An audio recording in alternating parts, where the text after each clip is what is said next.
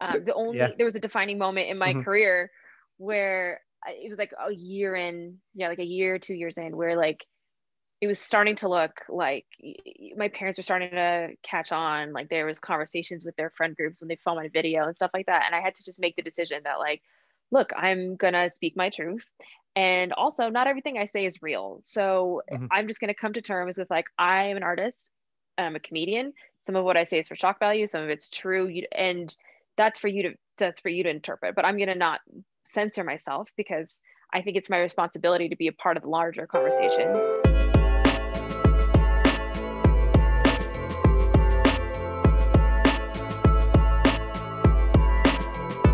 Yeah. Woo! Episode 225 of A to the Show. We're doing this 225 days now, meeting people from all over the world. And this is our first guest from Colorado.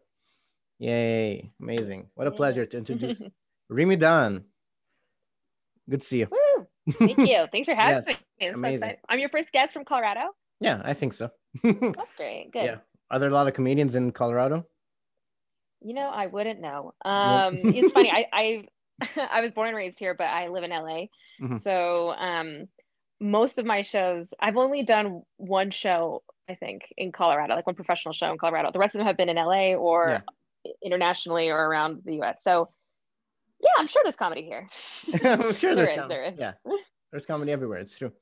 All right. So tell us a little bit more about Reem. What's your backstory? As far as comedy, or Yeah, yeah. I can tell you how I got fat. Okay, good. Tell us Like the that. Yeah. backstory was The I used to backstory. love eating butter. Mm. I mean, we could go to that On backstory. I'll tell you everything. why I'm a funny person. Mm. No, dude. So this is the thing. Yeah. I was a fat kid Mhm. because I was born in America, and so That's good. Yeah. that's kind of how that works. Yeah, I That's joke how that it like works. being first generation, it just means you're the first in your family to be fat. That was it. Like First generation. pioneer. Yeah, That's I good. remember. Yeah, so You like as a discovered butter. kid, I discovered butter. Oh my! So was it? I can't believe it's not butter. No, it was Country Crock. I was like the fattest. I was the fat kid in my family. I was the middle child. I had a bowl haircut. So like this is where the comedy started. Like if we're really talking backstory, I can be like, Right. well, one day I went to an open mic. That's cool. But Right. if we're really talking backstory, Mhm. I grew up as like yeah, like the middle child, like kind of weird, really like studious. Like I always wanted to do good in school because I Mhm. honestly just always wanted to be rich. That was it. So I was like, all right, so if I go and get A's, one day I'll be rich, which like I'm waiting for that one day, but it's gonna happen. And yeah, and so like I was an overeater. I discovered butter. I used to like stand in the fridge and I would just like open the fridge door so people couldn't see what I was doing, and I would just like open the tub of butter and just like dig my fingers in and like Oh eat it wow. Mm. strategically. Like I told you I was smart. I knew that if I used a spoon, they would find it in the sink. So so that's Seems the kind of where this finger. all started. Right. Exactly. I was like, nobody's gonna Butterfingers. know. They won't see, yeah, they won't see these Pretty nail much. marks. Mhm. But they gonna see those stretch marks. No. I'm gonna have to write that down. That was good. Yes. You're gonna have to send me a list of everything I say that's funny. Okay, This is so recorded. You just watch it again, and you'll yeah, be but like, like, do yeah. you really think I rewatch? I can't Oh, that is rewatch true. myself. Yeah, rewatching yourself. Do you not rewatch yourself when you do comedy like performances I or mean, shows? I guess. it's a yes and no kind of thing. I mean, in the beginning, I did. It just really depends. Recently, I did start rewatching myself because I've been trying to put more clips online. And I watched a few videos I had, and it's a little painful, not in the sense that like I don't like to hear my own voice, because listen, I rewatch my stories all the time. I'm like, I'm so funny. This is so good. Like, Yeah. um, but the big yes, I do on and off. In the beginning I used to more. In the beginning I would voice record every set no matter what, but then I would rarely listen back to them, which I know is a good habit to keep. So if you're starting out, you should, just so you can hear little faults that you have, like when you say like too much, or you pause too much before the punchline, or different variations of a joke, that can really make it, go flat or be really funny. But recently I was rewatching myself and I realized how when I'm not prepared, I can still be funny. I'm still like funny in the moment just from my personality, but it's a lot less clean than I'd like it to be. So after watching my recent sets, I was like, fine, I'll actually write out my jokes. But There you go. Yeah. Yeah. Yeah. So to wrap up my That's fat kid to wrap up your story, fat kid jokes. Yes. yeah, to wrap that up, Yeah. yeah, so I feel like my sense of comedy, me being Mhm. a comedian, started way before I went to an open mic. It was me, whether out of like offense or defense, as this like little kid trying to look past the fact that I was like a little different. I was the only like brown person in the entire city, was what it felt like. So I knew I was different. I looked different. My parents were different. Everything was weird. And so my way of connecting with people was through comedy. And that kind of continued throughout my life until I eventually started comedy. I think that was 4 years ago. Um, and learned to harness everything I'd been doing in real life onto the stage. All right. So you mostly talk about your experiences in comedy, right? How do you get ideas for the Mm-hmm. jokes you have? Ooh, yeah, it's changed a lot. I Hmm. mean, even my subject matter has changed a lot. When I first started out, you're really supposed to talk about what you know, right? Because Hmm. it's your perspective, it's your story, and you talk about what makes you different. So when I first started out, I really did talk more about being Arab and Muslim and my Iraqi parents and all like the funny things that happen when you're living kind of in between two cultures, which I still touch on a lot now. But now I'm being much more current in my subject matter. Like I talked about, I had like 15 minutes on the election. I have a lot of it on COVID and different things like that. So the way I used to get ideas was really looking at my life, and I drew this like chart. It was kind of like a bubble chart, and I put my name in the middle, and I drew lines out to everything that represented me, whether it's with school or with my body weight or with my parents, with my religion, all these things. And so then I had like topics, subject matters to really start to add details to, and then I could find the funny. So that's how I began. It evolved to whatever it evolved to. Nowadays, my new way of finding jokes is tweeting, which is interesting enough. I don't Yes. even have a big following on Twitter, but this is the thing. Go Let's follow her Twitter. She does a It's lot of so great funny. bits. Yeah. Thank Check you. it out. Well, I really only started working on it during COVID because it was like the last outlet I needed. And then when I was sitting at home, I would like I'd think of something funny, like a joke, and then I would tweet it. And the reason I say tweet it is because when you put it so publicly, you have to refine the joke, right? Like Right. you have to sit there and stare at that one sentence and make sure that the premise is baked in, make sure that it's punchy enough, make sure that it's relevant, make sure that people get it, all these things. And so it really helped me mine like life for the funny and do it in a way that was like punchy enough that I could later convert that to stand up. That's my new It's methodology. right. It's not easy making a one line tweet and posting and being funny and people No.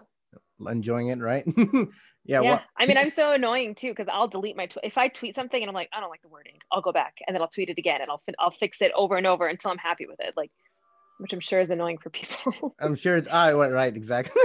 That's funny. Yeah. It'd be cool to use those tweets. I want to see like a compilation of tweets, like a set where it's just like one liners. Oh, I can tell you.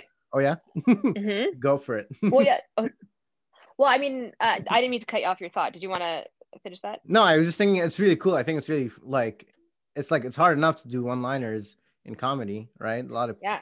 because it's not easy. And now you have to do it No, a it's lot, not.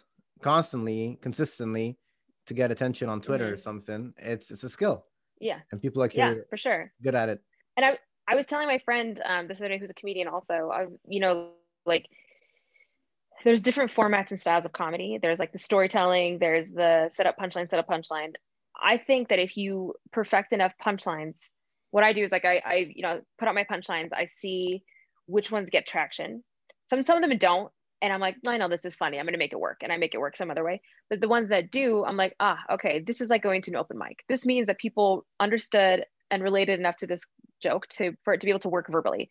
So I'll get those. And let's say it's about like gaining weight during COVID, which I did earlier at the quarantine 15 was The very quarantine real. 15 is real. Yeah, Yeah. yes, horrible. So what I did is over the course of 2 months, I looked back, I put all my tweets in a Google Doc, and then I was like, all right, I started categorizing. So I was like, okay, these are all the weight loss jokes. These are all the life has changed jokes. And then once I started to categorize them, I was able to like build a story with just a bunch of punchlines and then some premise in the middle, some act outs in the middle. So for example, like with the quarantine 15, I used to be like, guys, like the quarantine 15 is so real. It's probably because my diet went from meal prep to an all you can eat buffet. And I was like, but listen, in my defense, this is America. We don't eat because we're hungry. We eat because we can. So those are two separate jokes. And then I Right. continue on. I'm like, oh, Mhm. like it's fine, whatever. At least we now live in a world where sweatpants are just called pants. Um, which would be great if I could still fit into mine, because I went from a size medium to a QL, which is quarantine large, which means I don't know what my size is if it's not stretchy. Those are four separate jokes, four separate punchlines that were completely separate from each other, like different times, different moods, whatever. And I found a way to like bunch them together, and then it sounds like it's like one joke, but it's not. It's different jokes. That's really good, and it's a lot Yeah. of jokes per joke. It's one great Jokes per story. joke. Yeah, What's your exactly. joke per joke ratio? That's Is that a thing? I don't know. it's Comedians not a like thing. That's no, not they a don't thing. measure It it. could be. It could be right.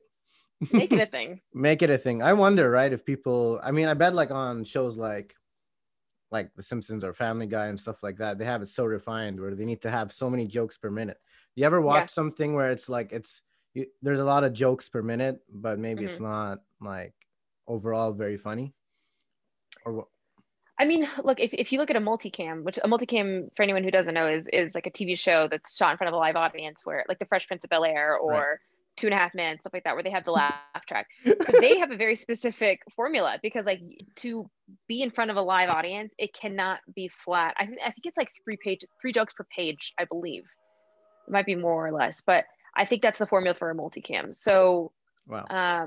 yeah, so I mean, like there's certain multicams that I just don't think are funny, but they have like, when I say a good joke, I mean a well-crafted joke, right? Right. So it's like sometimes it's like a pun, or sometimes it's like, a play on words or a play on the character. But if you start to listen to it with an eye for it, like you can see the joke structure. It's like Right.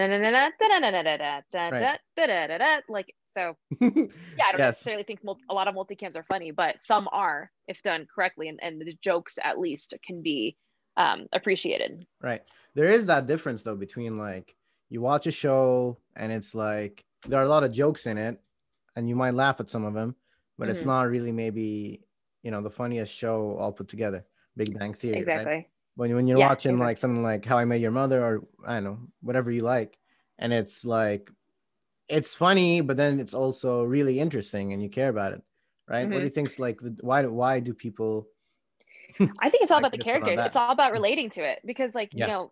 there's was it Last Man Standing, the Tim Allen one? Like I watched that recently just because I watch a lot of one-off episodes just for research, because I'm also a writer. And so oftentimes like they'll be like, all right, watch this because it's kind of like your script, or watch this to understand how they did this well and stuff. So I can appreciate a show like Last Man Standing. It's funny. Would I care to watch it normally? No. But that's because I don't have a relationship with the characters. And the reason for that being is the relatability. Okay. In my perspective, you could watch something, this is a different genre, but like Mhm. Breaking Bad, and you could relate to the character, right? Which is like, this guy is like pushing the boundaries, like to help his family. He's like taking risks. He's this, he's that. And you can relate to certain strings that the character pulls, right? Whether it's in your life or somebody that you know in your life, or whatever. But oftentimes when it's these like character archetypes that you just don't have a connection to, you don't see that in your life. Like in that show, Tim Allen has like two or three daughters, I think three daughters, but like I can relate to one little character in them because she's sassy and sarcastic and way too smart for her age. That character I relate to, but overall, the show is about like this like pretty like staunch Republican guy, I see. like living in Colorado, interestingly enough. But Yeah. I mean, I relate to the Colorado thing, but not enough for me to be compelled to go back and watch the show. Right. Right. There you go. It's also now that there's so much content out there, you're like, this is kind of boring. I'll watch a different God, show. it's yeah, exactly. Yeah. It gives me anxiety. There's too much content. There really is too much content out there. There is too much content. Do you ever like binge watch any of the like the comedy shows or anything? I remember when I watched The Office, just watched Oh like a my season of God. that. Yeah, I was like, yeah. I I binged The Next. Office. I had seen The Office when I was in high school, I think, but I never completely binged it. And then I think 2 years ago was the first time I like fully 2019, I fully binged it for the first time, and I could not stop. Um, yeah, I binged Schitt's Creek, although I'm not finished with it. I last That's so night I funny. binged. I love Schitt's Creek. Yeah. I binged the Night Stalker on Netflix. It just came out. It's this like murder All right. documentary. It's really good. That's It's good. so good. All right. Yeah. Check it out. Um, yeah. I mean, I binge here and there, but at the same Mhm. time, I have an issue which I'm trying to work on, which is I am so focused on creating that it's hard for me to consume, Mhm. because I feel like I should be spending my time creating. Like I feel bad about sitting there watching TV, which I know is not good because you need to be aware of what's going on and the Right. trends and all that. So me binging a show is few and far between. Me watching certain episodes for certain reasons is more likely. If I can assign a like homework value to watching TV, it's much easier for me to watch it. You but that's kind of like the opposite of most people. Most people are like, yeah, I Yeah, want to watch all of The Office. yeah, exactly. Because Which is why most people get mad at me when they're like, just come over and hang out. I was like, I don't hang out. I have things to do. I have things to do. That's amazing. All right, so you like creating more than you like consuming. For something like jokes, I imagine it's hard when you're watching a lot of comedy to become original, to think of like your own kind of jokes and come Sure. up with your own thing. Do you notice that? Like, when do you ever like think of a joke because you've seen it somewhere, or like how do you stay original in a world where where there are so many comedians, I guess? Sure. Yeah. Well, here's the thing. Nobody can be you. Yeah. That's it. Like nobody has your perspective. I Mhm. mean, a lot of people have your perspective or part of your perspective as a man, or gender assigned at birth. I don't know what it is now. As a part of your ex. Nobody has your perspective as somebody who was born in the US and like, is from Lebanon, and you start compiling all the things. So look, everybody's going to talk about, just because we've been discussing it, weight loss, right? Or everybody's going to talk about love life, or everybody's going to Right. talk about like partying. These subjects are the same across the board, but you have a very specific and unique take on it, right? And especially given your like even your micro interests, like I don't know, gaming or this or that or this or that, and then we could both be talking about the exact same thing. Even being Arab American, we could both talk about the exact same thing, and sure we'd have like this umbrella of relatability, but I'm sure like the type of shoe your mom threw at you was different than the type of shoe mine threw at me. So like Right. that's what makes it different. Mhm. So I think as nuanced as you can be, the better. I was actually having a conversation about this about a project of mine, a TV project, and um, the producer was mentioning that like you need to be more nuanced, right? And more nuanced means like going into the small Mhm. details, like what makes it so specific. And for so much of my life, and especially in the beginning of my stand-up career, I thought that going broad was better because I thought, all right, well, most people aren't going to understand what my experience is like as an Arab American, right? Like I can't Right. use these specific words, or I can't use this specific terminology or this phrasing or this idea. They're not going to get this part of like praying 5 times a day. They're not going to get it. So I'll make it more broad so that they can understand it, right? Mhm. That I think has its benefits, but I think it's more detrimental in the long run because you need to be more specific. And while like the funny parts, the punchlines, the characters, what is so unique to you and nuanced, um, the idea of like this mom and daughter relationship fighting, however it pans out, is so unique. I'm sorry, it's so relatable to everybody. So Right.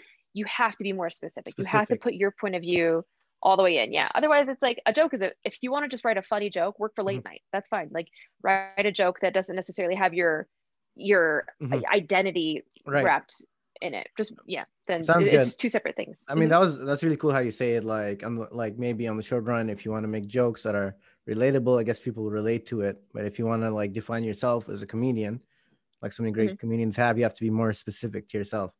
You were. Well, yeah, and I think my point also is that Mhm. even though you think you're being too specific, Mhm. in and of itself, it's relatable. There's something that's relatable within it. So don't shy away. Sounds good. All right, but what you were saying earlier when I asked you, what kind of comedy do you make? You said when younger, I used to do a bunch of comedy that's more relatable, more Mm-hmm. broad about weight loss, about being Arab American, etc. Mm-hmm. And now I do things that are more general about the elections, for example. Sure. Um, so how are you becoming more specific to yourself, but then also broaching more general That's a topics? really good question. Yeah. So um, for when the COVID happened, right? So before this, I was talking about my like my family and my beliefs and all these things, which I still talk about.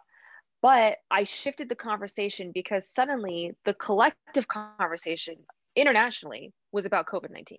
So that was my relatability touch point with people, right? It's like, okay, now we all have this shared experience. And here's specifically how my experience is now that I moved back home with my parents. Like now that I gained the quarantine 15, that's very relatable. Yeah. But that my specific experience is Mhm. like why I'm like, oh, I can't work out. Like, with a mask, I can smell my dinner, and like ice cream and cardio just don't go well together. And so it's like things like that where, Yeah, that's again, good. it's so now I've just broadened the category, right? Instead of like how it was with heritage and religion and stuff, I broadened it also because it felt a little fucking whiny to be like, I'm Muslim. And I'm like, dude, everybody's dealing with a lot of other shit right now. Like, this is what you're talking about. Like, you have to join the collective conversation. So I can talk about I'm Muslim and it's hard wearing a mask, but also we've been wearing niqabs for the last 100 years. What are you guys like? Now you're joining? Like, that's what I mean, good. you know? Yeah. Mhm. Yeah. So I see.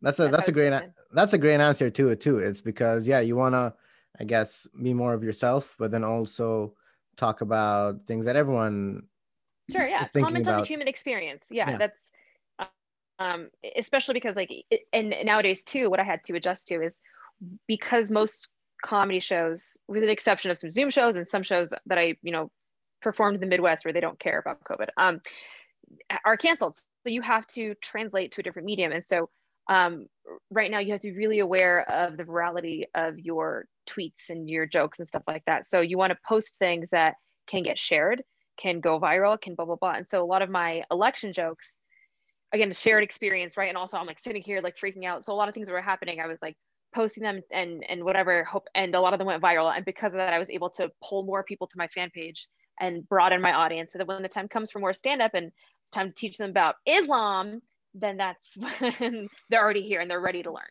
Right, exactly. That's cool. You took the opportunity that was there. It wasn't, I guess everyone's going through something, right? You were like, let's Sure. comment on the common experience. I just want to know, how isn't it difficult to talk about your own weight loss, your own insecurities, as you said, being Arab American. Yeah. You said, right, you felt lonely when you were a kid, or you were the only one that was like that. Yeah. Well, I don't know if it was as much lonely as it was like defense, offense. Like, okay, I'm this kid. Also, I didn't used to look like this when I was a kid. I was like no, like looks were not in my favor. So I had to be funny. Like I was like, all right, this is the only way people are gonna talk to me. So I lost my train of thought. We were talking about, is it hard to talk? No, because comedy is my way of dealing with it. Right. Joking about it is my way of like processing the trauma. Comedy is my way of like even processing and dealing with people being assholes to me. I will be, if you are rude to me or something, or like a friend who says something I don't like, I'm not very confrontational, but I will through sarcasm say something so that it's layered in this like candy coating of ha ha ha, but also there's truth to my comedy. Mm-hmm. So I'll be able to get my message across in a less aggressive way. So no, I think for me it's helped to poke fun at the weight gain, the weight loss, the identity crisis that I constantly have, all these things. Like once I like made the decision to be open about it, I just was. And I'm naturally very, very open about things. Like I overshare, in fact. But there was a defining moment in my career where it was like a year 2 years in, where like it was starting to look like my parents were starting to catch on. Like there was conversations with their friend groups when they saw my video and stuff like that. And I had to just make the decision that like, look, I'm going to speak my truth. And also not everything I say is real. So I'm just going to come to terms with like, I am an artist. I'm a comedian. Some of what I say is for shock value. Some of it's true. And that's for you to interpret, but I'm going to not censor myself because I think it's my responsibility to be a part of the larger conversation, especially for like Arabian Muslims, where it's like, women aren't often outspoken. Right. And I think it's my responsibility to like help change that. So I just talk about whatever I can. Mind you, I do pay attention to who my audience is. So like sometimes I'll do charity events for like Arab families, or there's kids in the audience. I pay attention to my audience and I make sure that it's appropriate. But yeah, I've kind of just like let it all go and just gone on the path. I'm curious, just with the oversharing thing. Is this? I know it's part of being a comedian, is sharing your own personal life. Is it? I'm curious. When with the people around you, you're sharing their stories and such. How do you do it in a way that's not interfering on their personal lives? Sure. Also? I mean, here's the thing.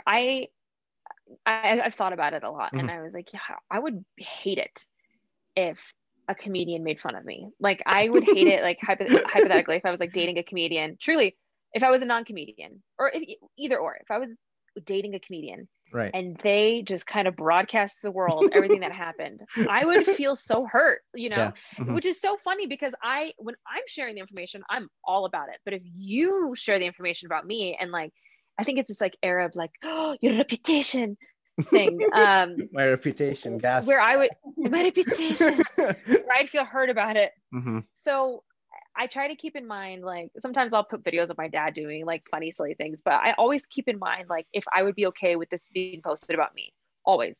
I wouldn't post something that like really embarrasses someone. And if it was something like a friend falling or something, I ask permission. That's kind of my way of going into it. Now, if you're an ex-boyfriend of mine, I don't care. But I'm still all right. Someone gets made fun of. Watch out when you date comedians. Yeah, it's true. Yeah, that's what I always think about that. I was like, oh my God, I couldn't handle it if someone did this back to me. But I do it in a way that, like, if I was confronted by that person, would I be willing to stand up for my joke? Is it funny enough? Is it funny enough and not hurtful? Right. That I would be able to stand behind my joke. If not, then like, I don't want to say that joke. And this includes like politics. Like, I love making fun of Trump, but listen, I have conservative friends, I have Republican friends. And every time I post a joke about that side, I really think about it. I really am like, is this going to piss off my conservative friends? Because they're not bad people. They're great people. They're not racist people. They're people. And I try to keep, even though I'm very liberal in my point of view, I try to keep in mind, like, is this going to hurt someone? And am I able to justify the joke with truth or my point of view? That's kind of my litmus test. Amazing. Wow. That's a really cool way to go about it. If you all just did comedy about things that aren't hurtful and then had some kind of truth to it. But I guess sometimes, you like, some jokes are hurtful, right? It's just because that isn't that what jokes are, is just being offending or breaking the rules, or just how do you make something that's funny? I don't think it's, I mean, I don't think jokes are all offending, like, I don't know who I would offend with my weight loss jokes. I mean, but you can, I don't know, someone you mean critical, I think. Critical, right? Yeah. I think that's what a comedian's job is. That's what some people, this is why I tell my dad all the time, I'm like, they say that comedians are the smartest people. And I believe it to a certain extent. There's some dumb motherfuckers out there. But no, so you have to be able to observe and internalize and just put your perspective to it. Like, if you can write a good essay, so your stand-up it's like an essay. Like, you have a thesis statement, you have the points that you're trying to make, you have your conclusion, right? But you're channeling your thoughts with a specific point of view in both, right? And that's what you want to do. That's what your job is to do as a comedian, is to take an external stimuli, whether that's observations or personal stories and then put it in a way that, like, you're digesting it for the rest of people to understand. Because a lot of people will remember your viewpoints. A lot of people will walk away, whether it's something very silly or something very serious, you're able to dumb down. That's my favorite part. When you're able to distill, like, the life lessons from a very serious topic. When you make it funny, suddenly people want to listen. You could literally present an essay and a piece of stand-up comedy with the same points and the same, like, point of view and the same, like, remarks, but people, I bet you, are so much more likely to take action and to remember what you did with your stand-up, not because, like, they remember you being funny and stuff, sure, but you've put it in a way that, like, is disarming enough that they're willing to ingest it and perhaps act upon it, or at least change how they think. So I think amazing. I don't think it's necessarily offensive, but sometimes it can be. It's exactly. When you're forced to look at a different perspective, it is shaking you out of your own bubble. That's what I love about comedy specifically, just because, like on the news, you're watching people on the news, they're very rigid, they're very serious. When you listen to someone you don't agree with, you're not going to listen to them. When you listen to a comedian you don't agree with, you might not agree with them, but if they do something that's funny, you'll be like, that's funny. I might have gotten the perspective. You can take it in. You can actually take it in a way that's different. And humanize it too. We live in such a polarized world where it's like black, white, conservative, liberal, like halal, haram. Everyone kind of is, you're encouraged to take a stance. And so often we forget about the gray area, or for me, the brown area, in between. And that's where in between, that's where we lie. And I think that's kind of my my intention with my stand-up comedy, because as one of the few Muslim Arab female comedians, there's some out there, but as one of them, I my thesis statement, I believe, is like life in the gray area, right? Because I've lived in the Middle East, I've lived in the United States, like I'm half Sunni, half Shia, full shit show. I'm all these different things, and I think this, Yeah. my point, like being with it all, is like it's okay to be in the gray area. You know, Mm-hmm. you don't have to be one thing or the other. Um, and even though this might be racy to certain people, they might be like, she's a whore, or like certain people might have Yeah. different opinions. That's fine. That's fine. I've taken I've taken a stand for it, and like that's kind of what I want to do. And at least I can humanize the argument. At least I can like be out there and be like, okay, well, I used to think that all blah blah blahs were horrible people, but like that girl, she's kind of likable, and I agree with her, blah blah blah. And now they can have like, you know, a face to the whole the conflict. Right. No, that's amazing. I love, I mean, what you do, and I love what other comedians do, just being, you know, human and showing that everyone's indeed human. There is a gray area. There's no really good or evil. Yeah, Everyone's just messed up in their own ways, and everyone has to deal with it exactly. their own ways. Yeah, sounds good. Well, Rima, I just want to know, how do you deal with all the haters? You say that you had a time where there were people who, I mean, within your own like family or personal circle, even, that commented on you. Not alone. I imagine online, you know, is a whole different story. Yeah, you know, right. I don't want to say this because I don't know if this comes out, but I don't deal with that many haters. First of all, I did on my first YouTube video went viral, which was like my first stand-up set ever. I put it online and it went viral because it was called I'm Muslim unless Trump gets elected, and then he got elected, and then it went viral. Yeah. So what's for you?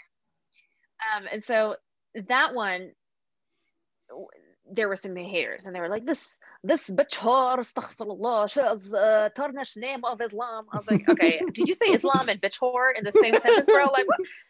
I just laugh at it. I mean, you either don't read the comments, which I stopped, but like sometimes I'll browse on certain things, and if there's a hater comment, like even my election material, there's people like, you're just brainwashed by the left. I'm like, okay, like I don't care to engage. I don't care to argue. I don't care to engage. You don't have to agree with me. Once you come to that realization that like not everyone has to agree with you, and you don't have to agree with everybody else, it's grand. The most, I wouldn't even call this hater, but like I feel like the hardest thing to deal with is, or was at least, my family has gone past this, which is great, but it still pops in here and there. But it's just like this idea of like, is this really a job?